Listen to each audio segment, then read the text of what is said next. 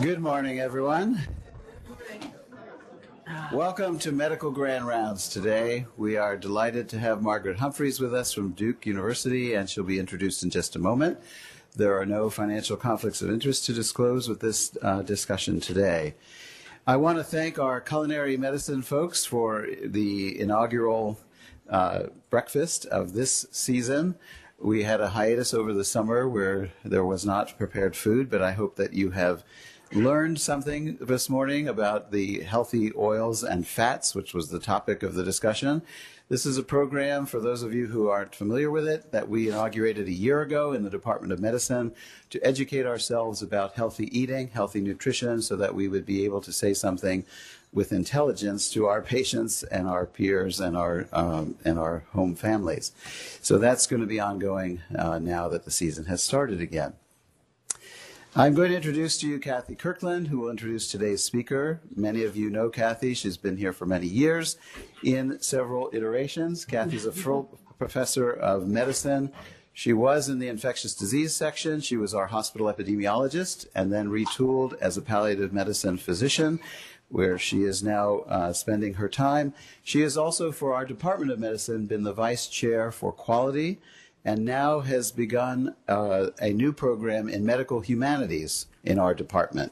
And she is the director of the medical humanities program, which you will be hearing more about, and for which we are delighted we have brought Margaret Humphreys as today's speaker. So tell us a little bit about Margaret. Thank you, Rich. I hope everyone knows me by now. I'm delighted to introduce Margaret Humphreys today. She will be certain to give us an interesting talk. She's a graduate of the University of Notre Dame in liberal studies.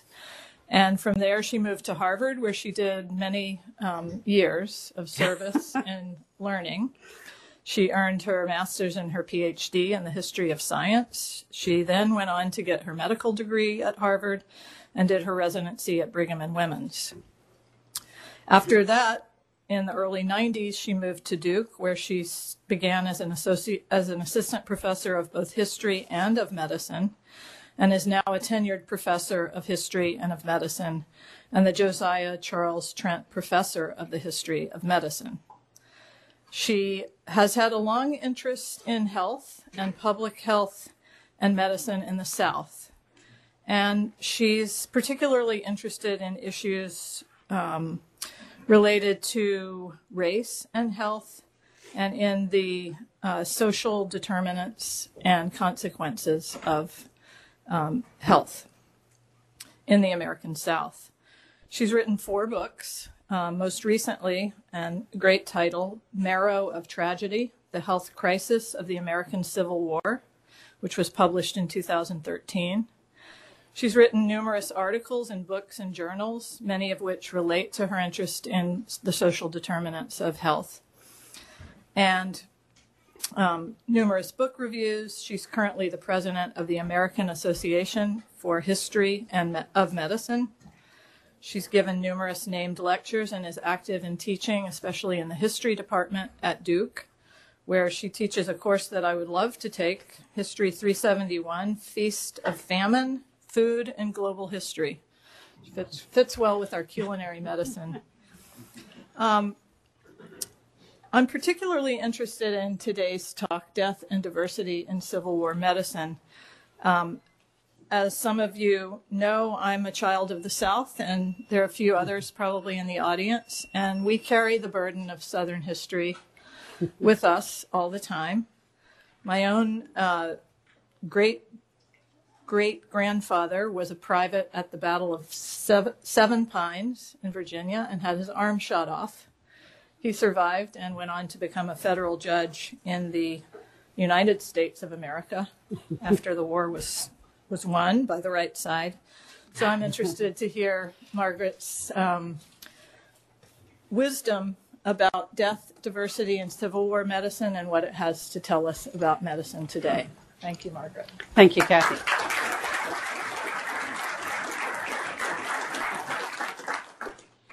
It's interesting to me that Kathy should say, I've done all these things in social determinants of health, when I didn't even know the phrase until about a year ago. But once I understood it, I realized that is what I've been doing for much of my career.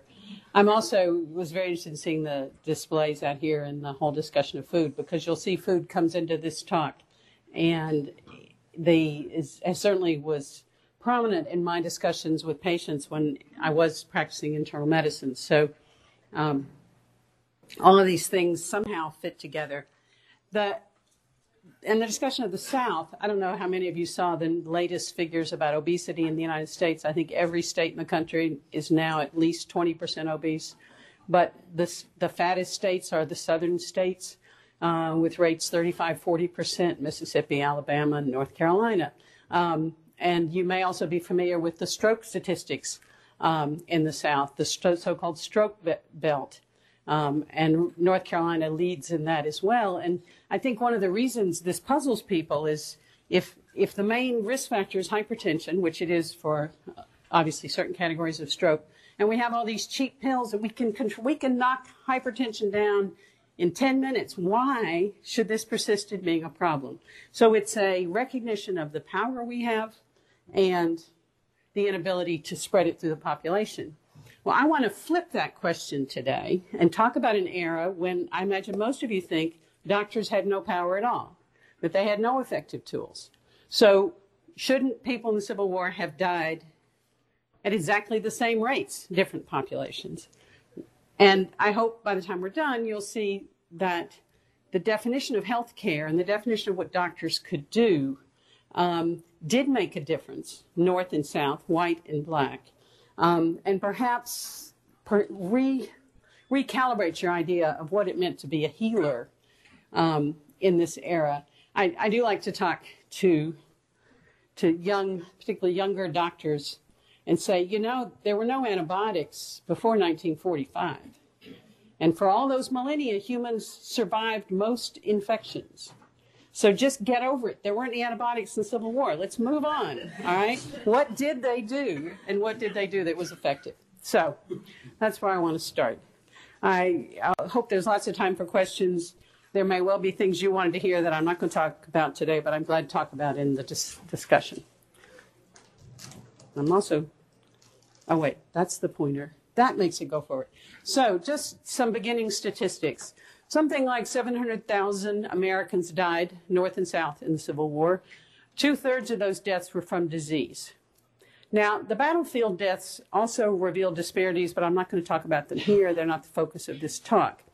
I should say I'm someone who puts words on PowerPoint slides. This is not politically correct, but as recent political conversation has pushed us to not be politically correct, I'm unashamed of it.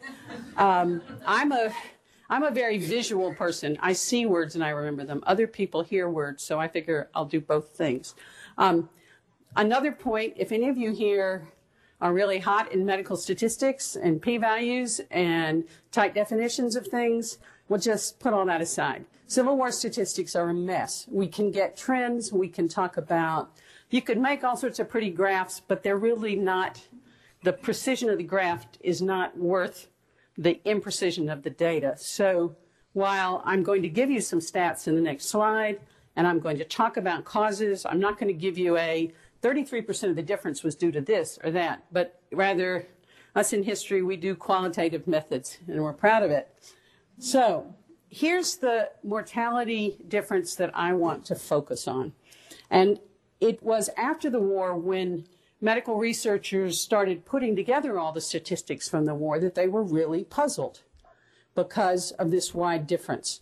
So these figures, they're not parallel, I'll admit. The Confederate numbers, CSA, Confederate States of America, 1862 and 63, 167 per 1,000 men died of disease. So 1.6 in 10 in those 2 years. White troops, for a longer span, 53 per 1,000 died. So Confederates 3 times and more. And then the U.S. colored troops, and that's their official designation, the black troops that fought for the Union, 143 per 1,000, coming close to the Confederate numbers. And you could, and particularly people have, fret about those time spans being different, and they are different. Everything in the Confederacy, the statistics are bad, and they get worse after 1863. No gathering or talk about Civil War is complete without somebody mentioning the Richmond evacuation fire of 1865, when the Confederate government burned its warehouses of munitions. They all exploded. The Confederate government records were burned. So this is when they gathered the statistics and put them together in 1863. They never did it again. So we don't know what happened, except for maybe individual units in 64, 65. These are the numbers we have. I think they reflect genuine differences, and I want to talk about why and what the doctors had to do with it. Go. Now, so I said at the beginning, you probably think Civil War doctors couldn't do anything, or what they did was harmful. So I want to quickly go over the tools they had that, by modern standards, worked. First and foremost, they didn't have antibiotics, but they had quinine. For all its side effects and unpleasantness, quinine worked, and malaria was a big disease in the Civil War. Vivax, heading north, even into Iowa and Minnesota for the antebellum period. And troops brought Vivax back to the Connecticut River Valley, by the way, after the Civil War, and reintroduced it here. Opiates, obviously of value for pain, and anesthetics. There's a museum in Philadelphia called the Mutter, which is sort of a 19th century Cabinet of Curiosities museum. I highly recommend it. They did a Civil War medicine exhibit, and they surveyed people. And one of the questions was, did they have anesthesia in the Civil War? 89% of the people going into the exhibit said no. This is wrong. Most surgical treatment in the Civil War was done with anesthesia. So having it, chloroform and ether, mattered. There was vaccination against smallpox, which the North had better access to than the South. And I have access to a cough drop. Just a second. They did not have Ricolas in the Civil War, but it's unfortunate. Upper airway cough syndrome. I wish somebody treated it better. They had surgery, and surgery, as you saw in that initial slide, I think the amputation is the icon of Civil War medicine.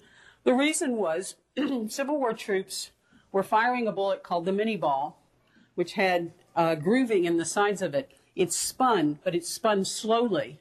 So it carried into an arm or a leg with that bullet going in, took the dirty, muddy uniform and everything else on the skin with it.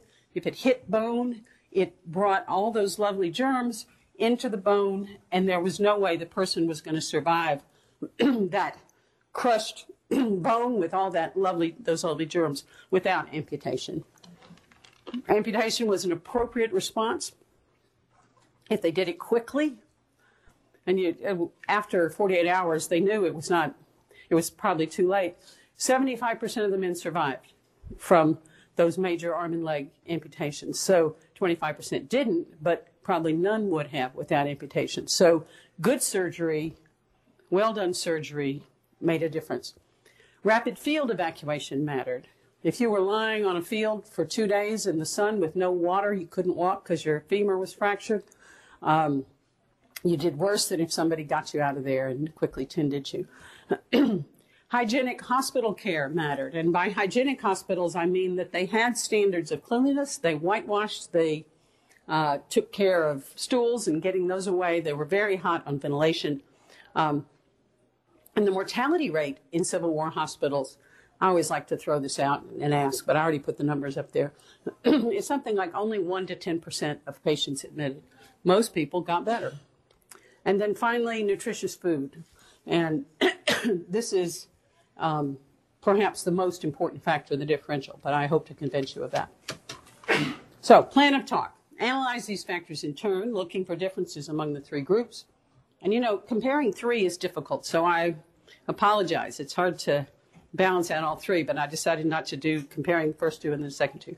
I want to start with, were the troops the same when they entered the war? How'd they differ? And then at the end, I'll draw grand conclusions with no statistical validity, so just deal. Anyway, so health on enrollment. One of the most important issues would be what could be called the childhood diseases, but in adults, they're not childhood diseases, and of course, they're much more deadly. Measles, chickenpox, Common diarrheal diseases ran through those camps. People who hadn't had typhoid yet got typhoid. It was a time of what they called seasoning. And there's been a study of one New York regiment, how long it took those diseases to run through the regiment, either kill them or they went home invalided. But at the end of 9 months, that regiment was pretty much ready. It had immunological sophistication, if you will, against the diseases of camp. Now, most Civil War soldiers were rural in origin. There were more cities in the North, but the numbers were not enough to make a huge difference.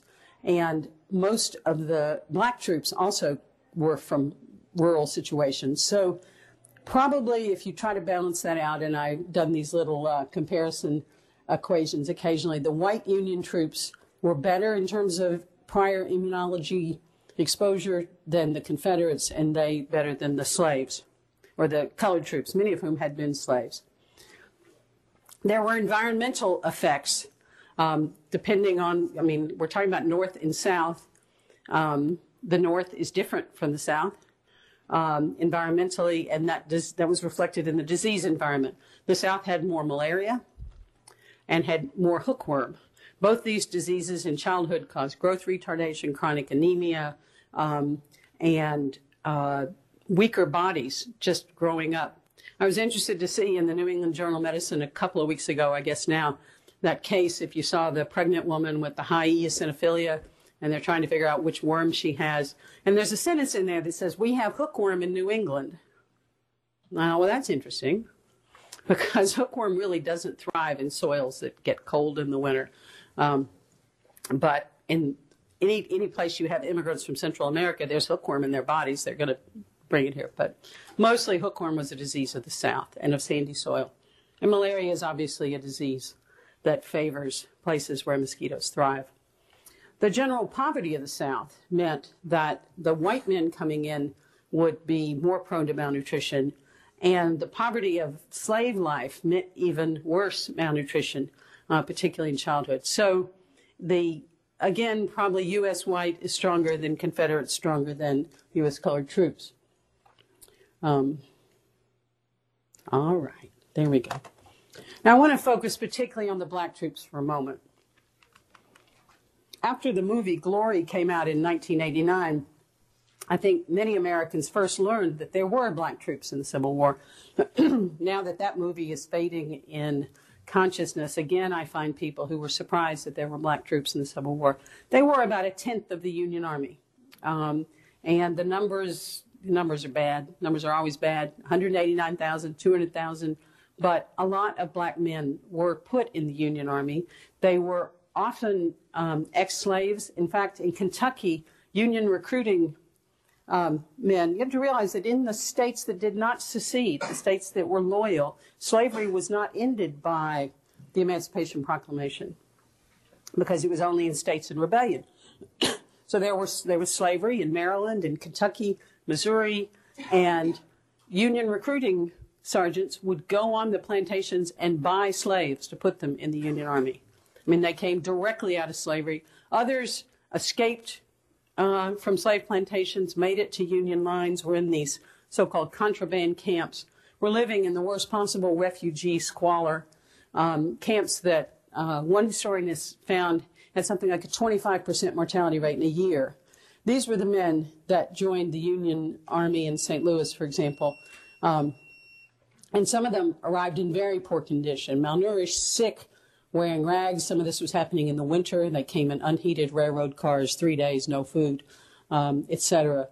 So probably the black troops were in the worst condition when they enrolled.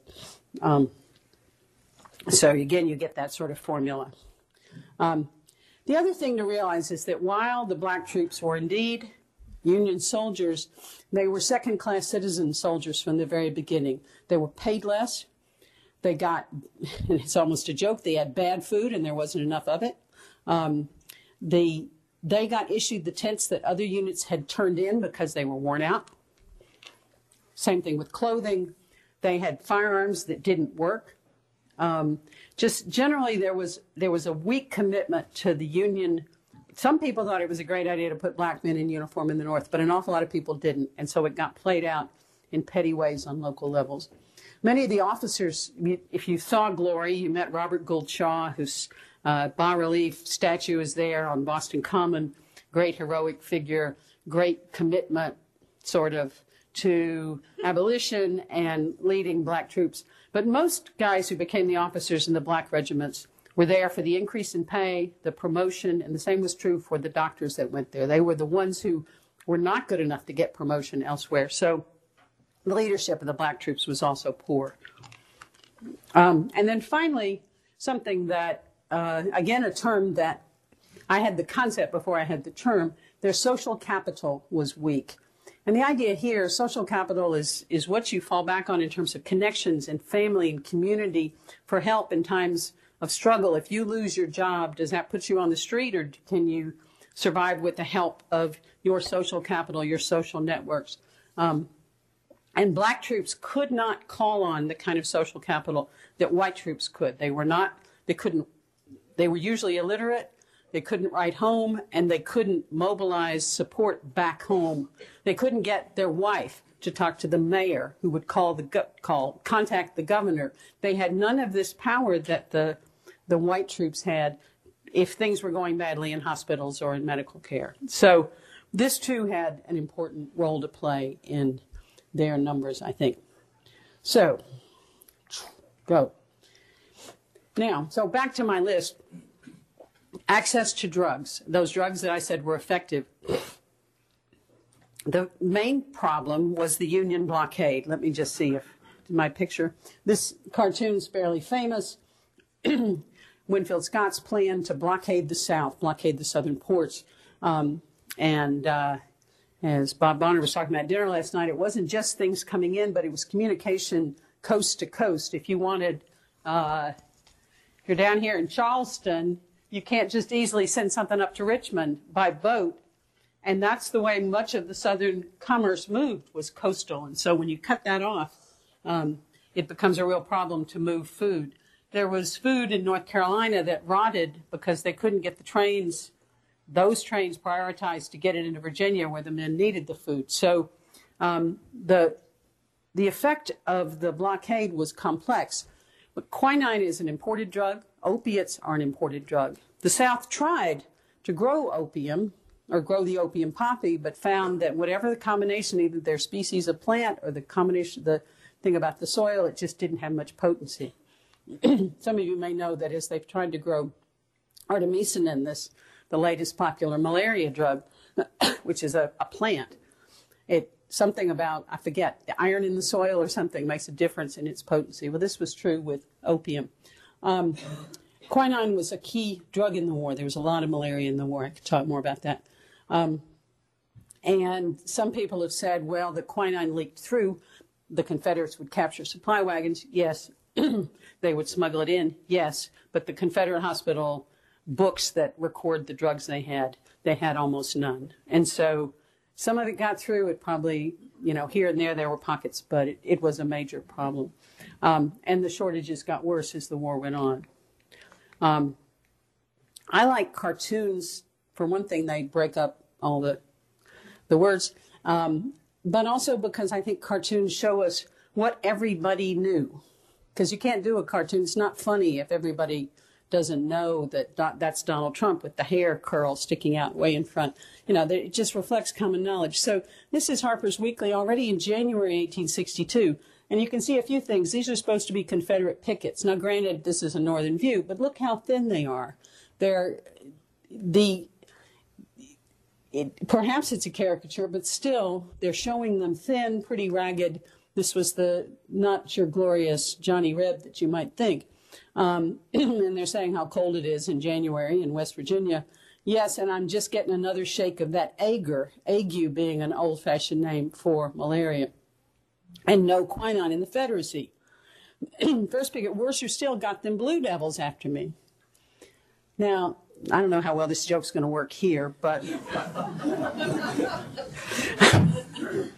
people down south would understand a reference. So I said that not many people know Coach K was active in the Civil War, but a few, I guess, people got it. We have for those who don't get it, we have a basketball team, and they're kind of proud of themselves at Duke. Anyway, but not a drop of whiskey. Blue devils was an old word for delirium tremens, as you can probably tell from the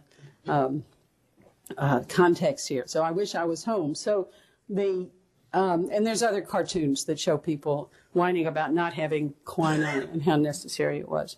So I think it was real, and it made a difference. Now, here you want statistics. I want statistics. I'm dying for statistics. So if they didn't have any quinine, were they dying at higher rates? Now, one of the issues is whether we're talking falciparum malaria or vivax malaria. One estimate of untreated vivax malaria mortality is 3 to 5%. Falciparum malaria, depending on how naive the person is when they get it, 30%, 35%. Kathy, you happy with that? Okay. Other ID people. So it depends. And falciparum is a deep South Carolina disease. Much of the malaria in Virginia, particularly the James River Peninsula, was vivax. So Chimborazo Hospital, the huge hospital in Richmond, Confederate hospital, had a mortality rate from malaria of 6.2%, whereas the Union case mortality overall was 0.7%, and it was probably much lower because if somebody dies of a disease, it gets reported. If somebody just has a disease, so you're trying to get case mortality, they might not bother to write it down. So I think that could skew these numbers. But anyway, it does seem from what statistics we have that the South was not effective and was not doing well at treating malaria. Now, let's get on to surgery. Everybody's favorite Civil War topic. If you've seen Ken Burns' Civil War, he has that lovely photograph of the pile of limbs.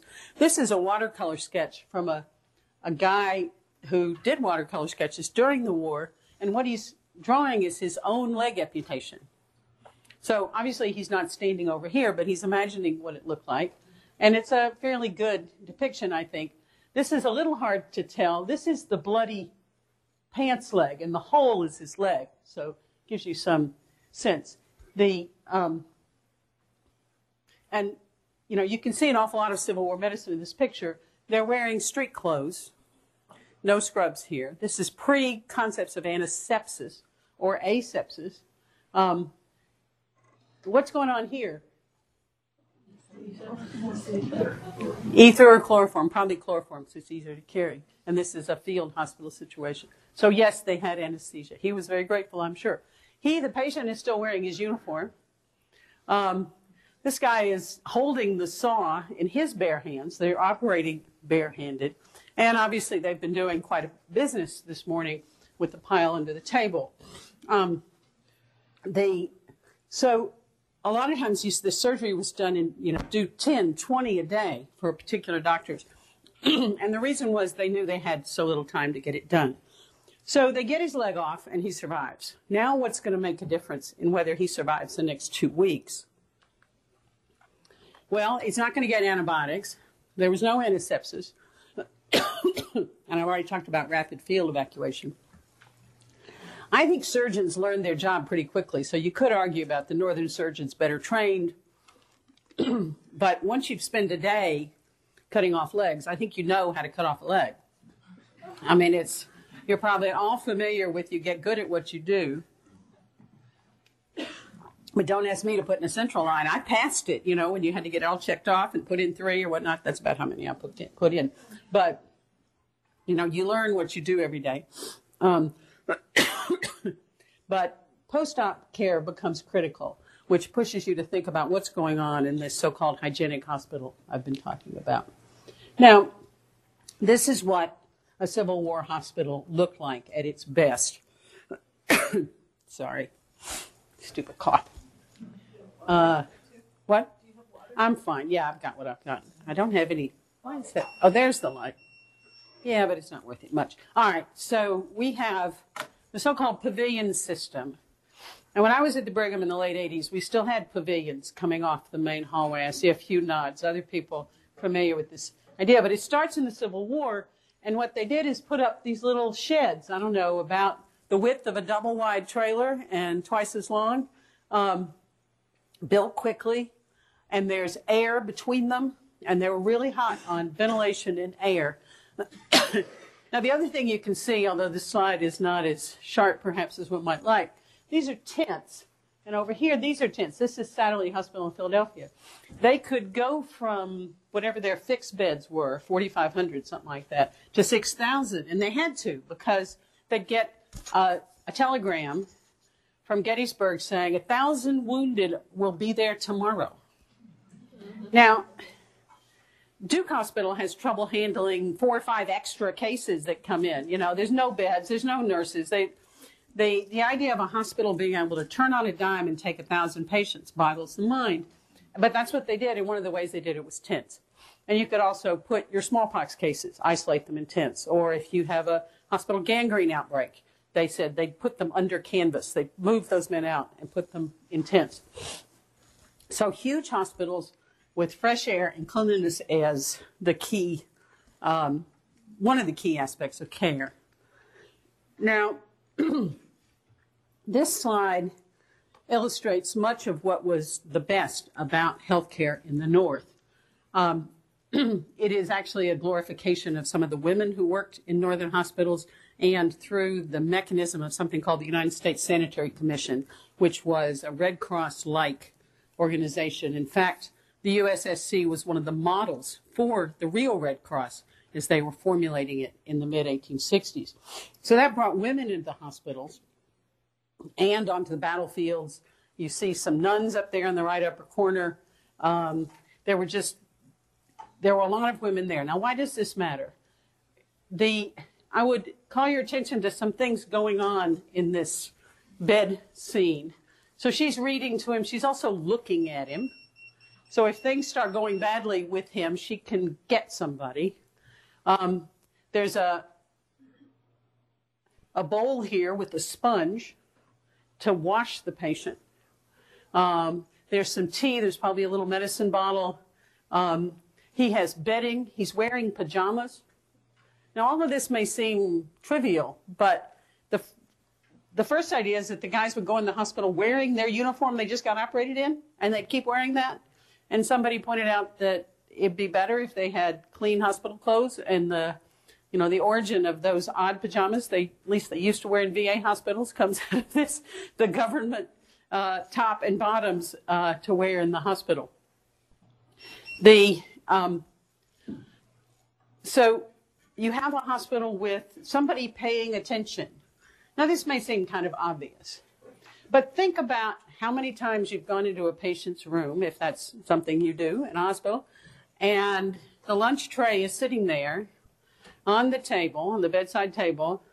The patient's asleep or not paying attention or just not whatever.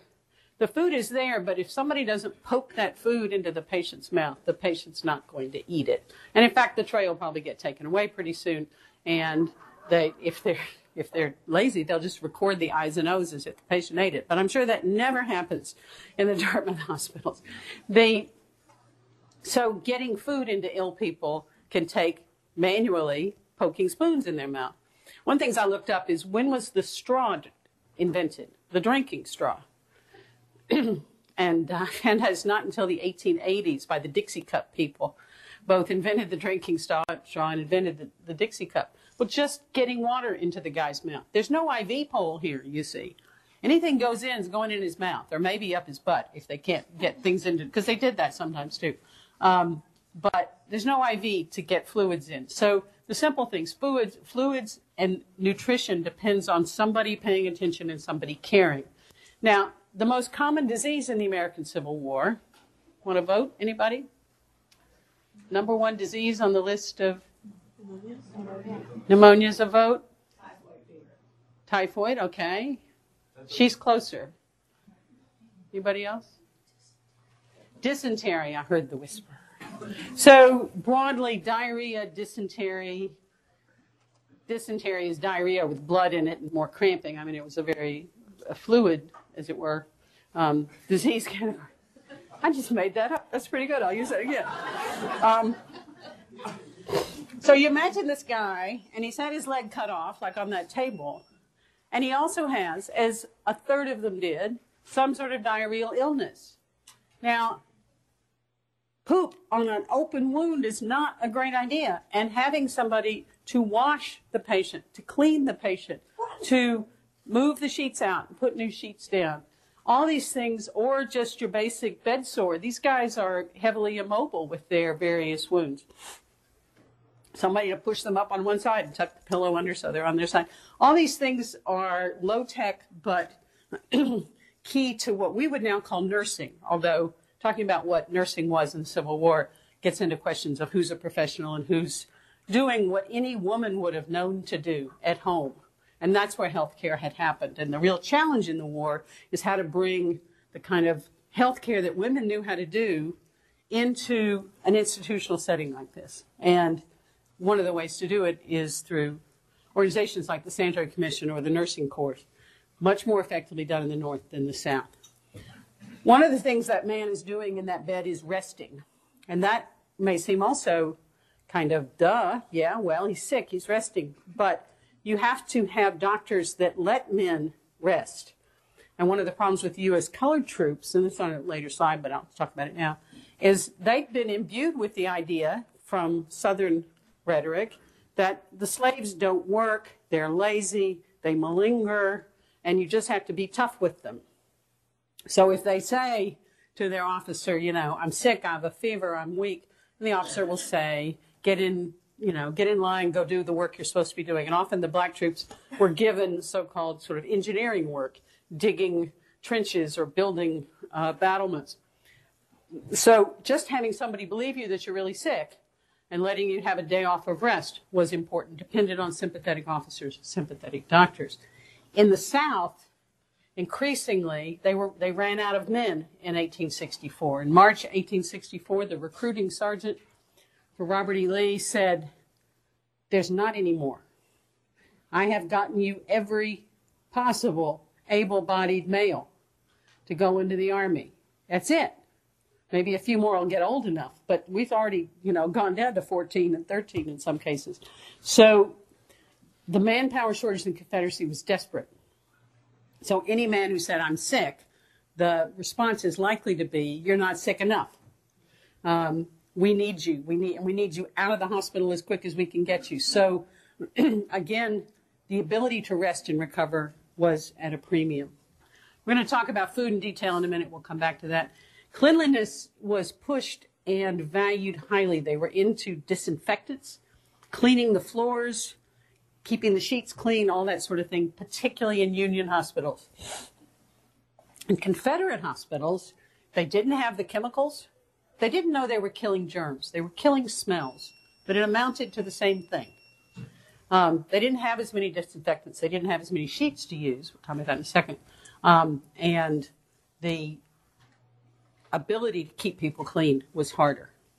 And then finally, again, this social network concept of marshaling indignation from home or marshaling food from home. The Sanitary Commission was told, I think it's the spring of 1863, Grant's in Middle Tennessee. Help me out, Bob. Am I right? Yeah, okay, thank you. This is our local Civil War, chair of the History Department, Civil War Sergeant. And they were getting scurvy. They'd exhausted the food supplies in Middle Tennessee. And the word went out to the Sanitary Commission Center in Chicago, Grant's Army needs foods that fight scurvy, so-called anti-scorbutics. Now, what food do you think they gathered in the upper Midwest to feed Grant's Army that had vitamin C? Not lemons and limes. Sorry? Apples. Some. Berries, okay. The lowly potato has, I don't know, 10%, has a good bit of vitamin C. People don't know that. But the nice thing about the potato is, of course, you can put it in bags. It'll store for months at a time. Onions also have vitamin C. And so they just sent out the word. They telegraphed, and there's a nice long list in one Sanitary Commission woman's memoir of all the towns that they said, send us food. And the wagons started coming in. They put them on trains. They put them on boats. They sent them down the Mississippi River, across the Cumberland River to Grant's Army in Tennessee. And within a month, the scurvy was gone. That's a social network. That's social capital. The South had none of that in the same organized way, and certainly the black troops didn't. So let's see. Most of this I've said, but One thing about the Southern hospitals is they were staffed by slaves.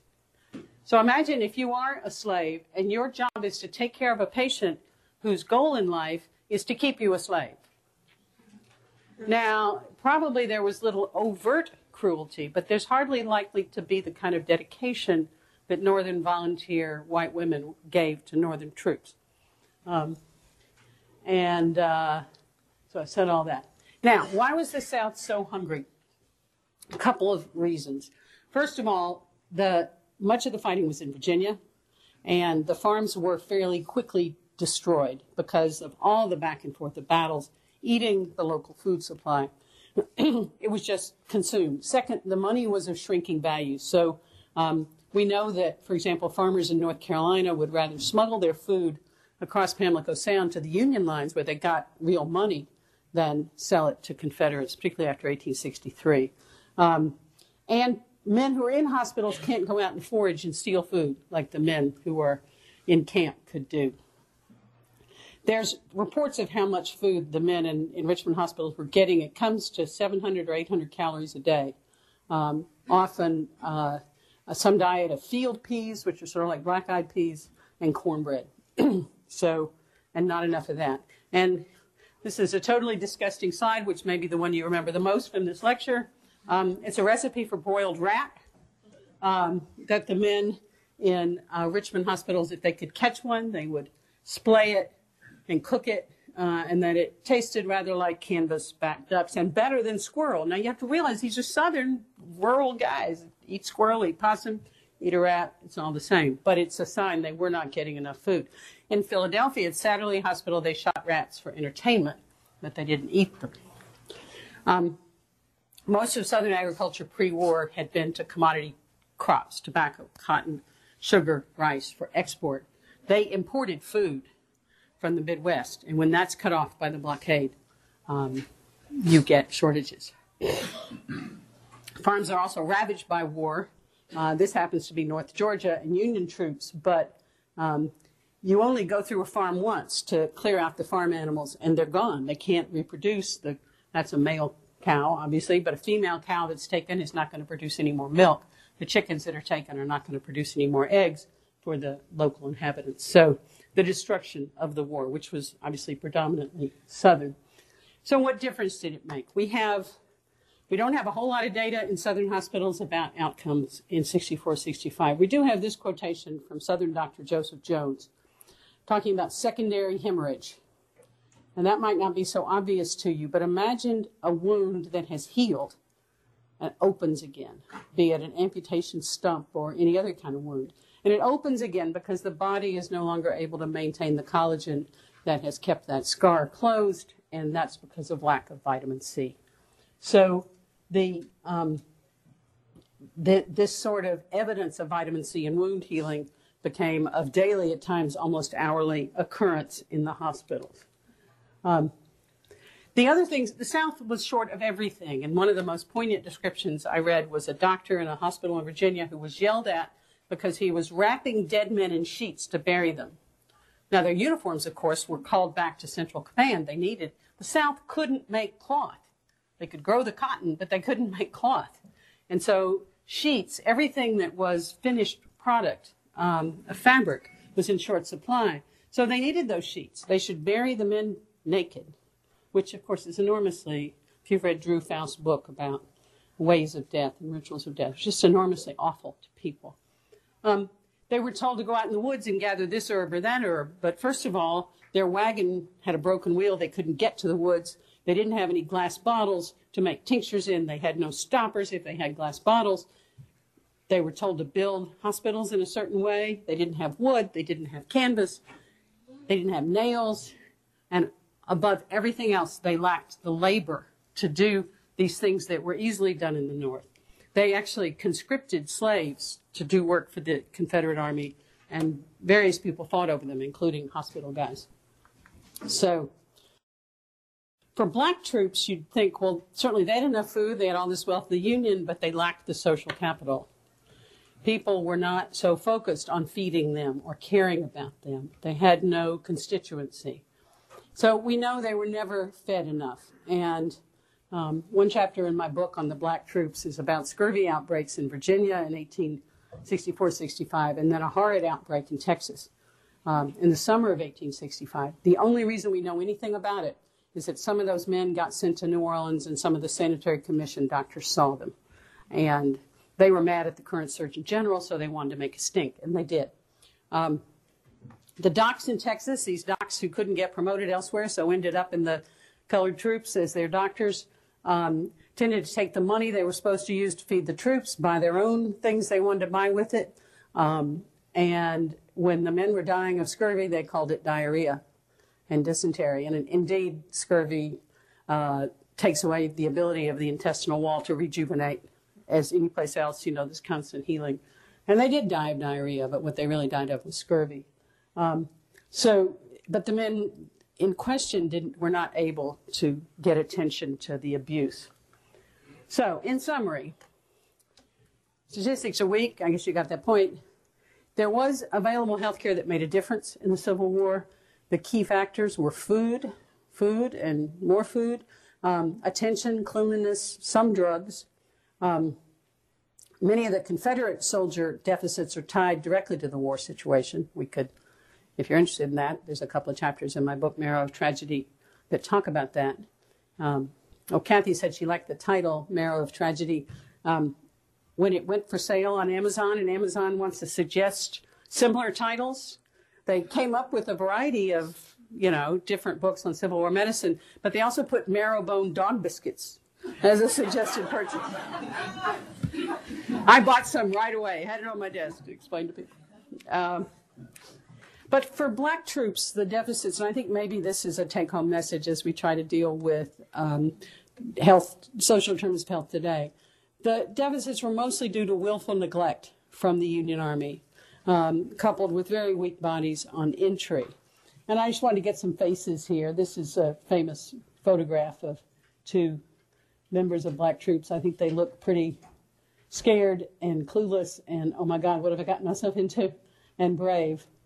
But I would draw this conclusion that instead of seeing the disease mortality of black soldiers in the Civil War as an indictment of their treatment by the Union, which it was, most contemporary observers concluded the black man was intrinsically weaker than the white man. This argument presaged assumptions about racial degeneration that would follow later in the century. In other words, it was their own fault, or they were different, not that white people treated them badly. So, my usual list of thanks to Dartmouth for inviting me, and to all these people for supporting the work as we've gone along. And that gives us an extra 5 minutes for questions. So, thank you.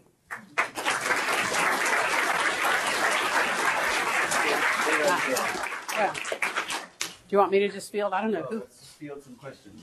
Anyone have some comments or thoughts?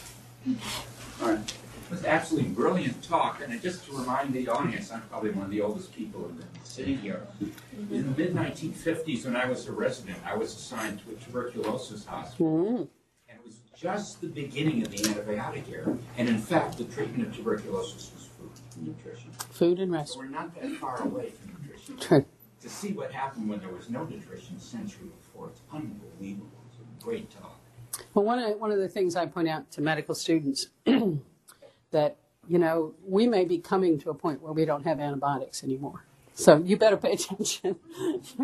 It's not worth the drug company's time to make new ones and the rapidly evolving resistance. So, but I think it's also true now when we look at who doesn't, if nothing else that HIV's taught us, that if the body doesn't have an immune system, no amount of antibiotics is going to cure a disease. That we got so used to thinking the drugs did it, but it's obviously a partnership of aiding the immune system. And there are lots of things that healing can do to the immune system that has nothing to do with antibiotics. So, yes, sir. One of the origins of the current scholarship on social determinants is Michael Marmot's interpretation of the second Whitehall study, which he popularized in the status syndrome. And the bottom line is that income wasn't the source of the gradient in health among civil servants in the UK. It was their autonomy. So two people who had the same income, but one was chained to the desk because they were the security guard, and the other sort of the male, and could do what they wanted much of the day when the job was done, had dramatically different health. It's hard to think of a group that had less autonomy. Had less autonomy or status, yes. And I'm wondering if there are any variables other than the obvious fact that they were slaves who were conscripted in many cases, that would allow you to experiment. I'm not entirely sure where you're going with that, but I am reminded of the research on establishing status hierarchies in the great apes and how the cortisol levels and such like change in body types. There's a lovely book, Why Don't Zebras Get Ulcers, that some of you may know. And another book by a Harvard historian named Swaim, Daniel Swaim maybe, that talks about how if you're in the Middle Ages when things are so chaotic and you want to hold on to power, one of the ways to do that as a powerful man who has control of arms and horses and whatnot is to just randomly brutalize villages. And so instead of, making deliberate efforts to find guilty and punish them, just go in and burn down a few houses every now and then, and it creates a subordinate and fearful populace. And this other concept from evolutionary medicine, of which I have the loosest possible grasp of, is that the bodies change in a subversive situation in terms of stress response and catecholamines and cortisol and such like, but also in a way that lowers immune response. Now, that's totally vague, and if anybody has more detail on that, I'd love to hear it. But I think that's some of what you're getting at, that when you feel you have the power to do something, even if it's just to write home to your wife and tell her to do something, to try to help. Confederates in the hospitals in Richmond, I didn't get into this, would write home particularly to relatives in North Carolina saying, bring food, not just to bring food to feed me, but, gather whatever you can from the farm, get up here and sell it. You can get $2 for a possum. The food supply the food prices were so high that they tried to intervene that way. Well, the black troops could do none of that. So, yes. I have a question that has to do with PTSD. Okay. So that's a modern construct. It is. There are echoes of it, like battle shock in World War I. Sure. And I was along the lines of Al's question about agency, wondering if subsequent accounts of people who fell into one of the three categories you talked about had any flavor of PTSD, could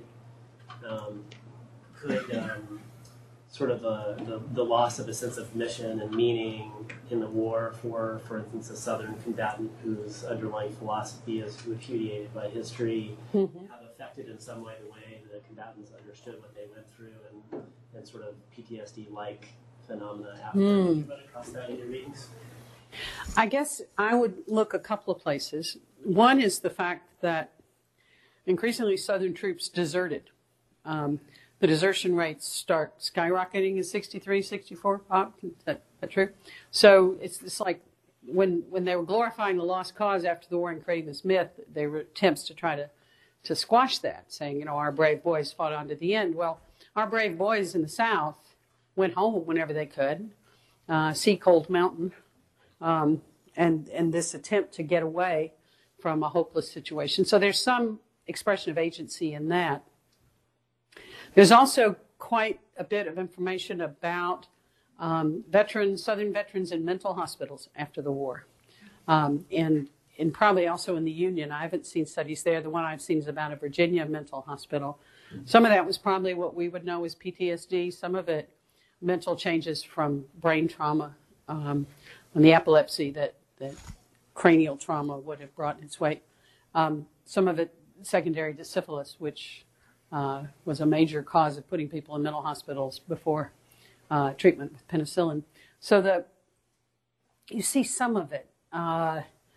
It's difficult to track it because being mentally ill in relation to the war is a it's not a glorious thing to have, and so people are not going to be excited about writing it down or remembering that old Joe came home from the war and was never the same again and went crazy is not part of this glorious story of what happened in our great national war. So I think it must have been there.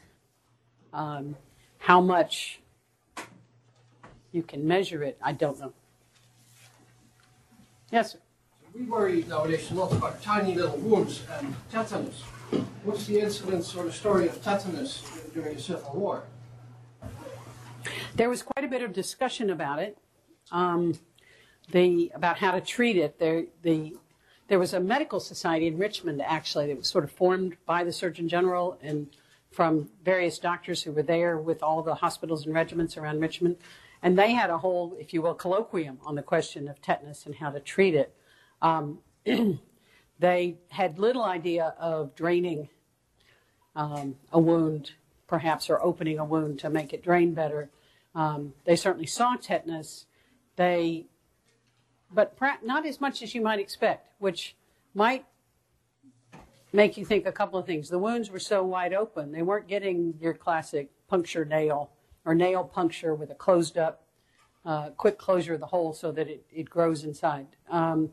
Or that they had perhaps so much more exposure to these organisms in the soil from being very young children that either they died of it already or they'd acquired some sort of immunological power against it.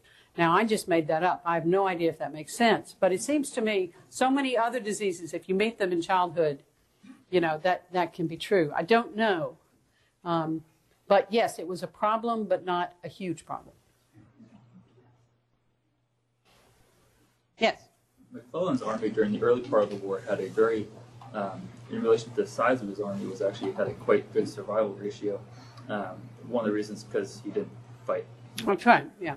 But the other was because he had actually embedded the first general to embed surgeons into the battlefield, which is itself followed suit. I wonder if that had much of an impact on it as well, and if the skill sets of the Union versus Confederate doctors were different in that regard. So McClellan, George McClellan was the Union commander on the peninsula in the fall, spring, summer of 1862.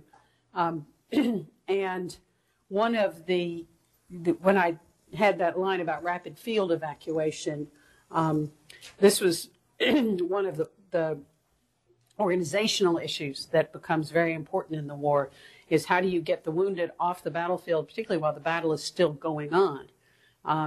And one of the things that commanders figured out is that if you have 3 soldiers who are friends and one of them is hurt, the other 2 are going to carry their friend off the battlefield and maybe take quite a while doing it to get their friend all the way back where it's safe and stay with him and be sure he's okay.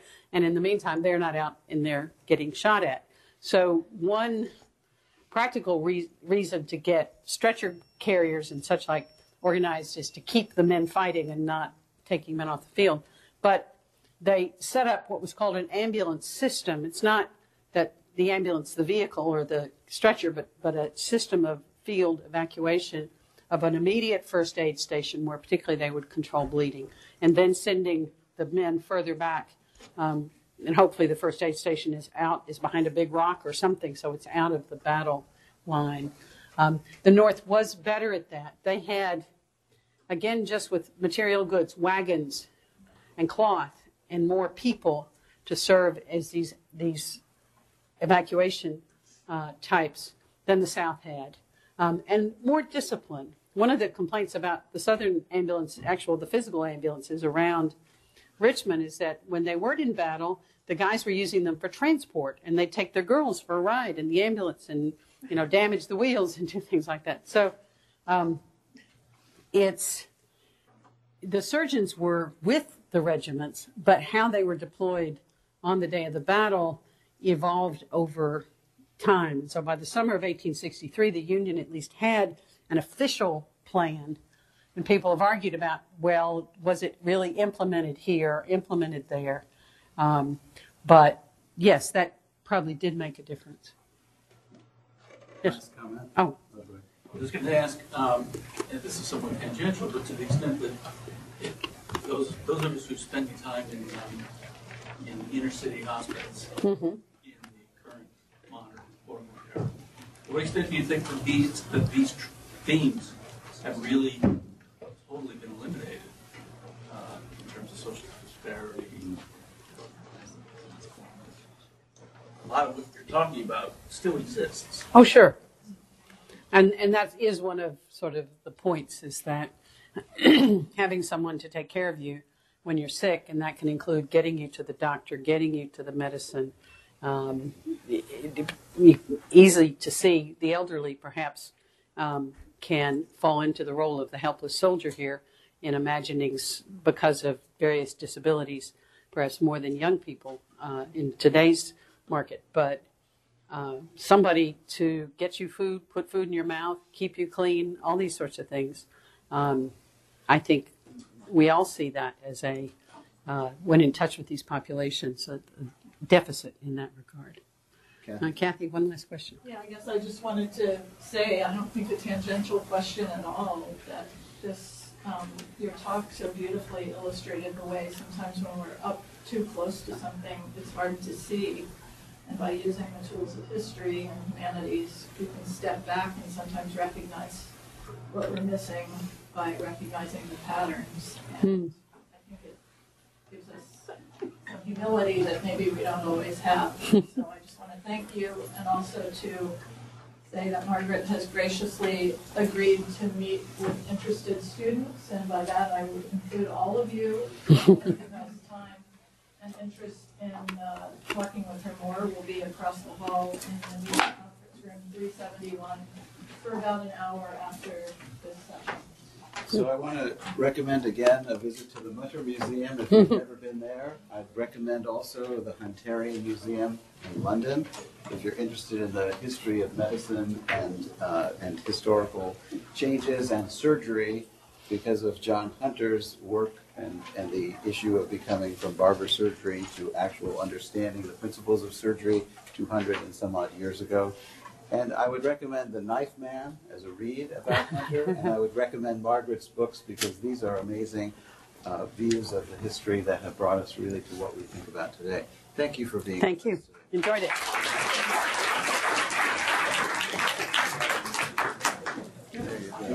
Wow.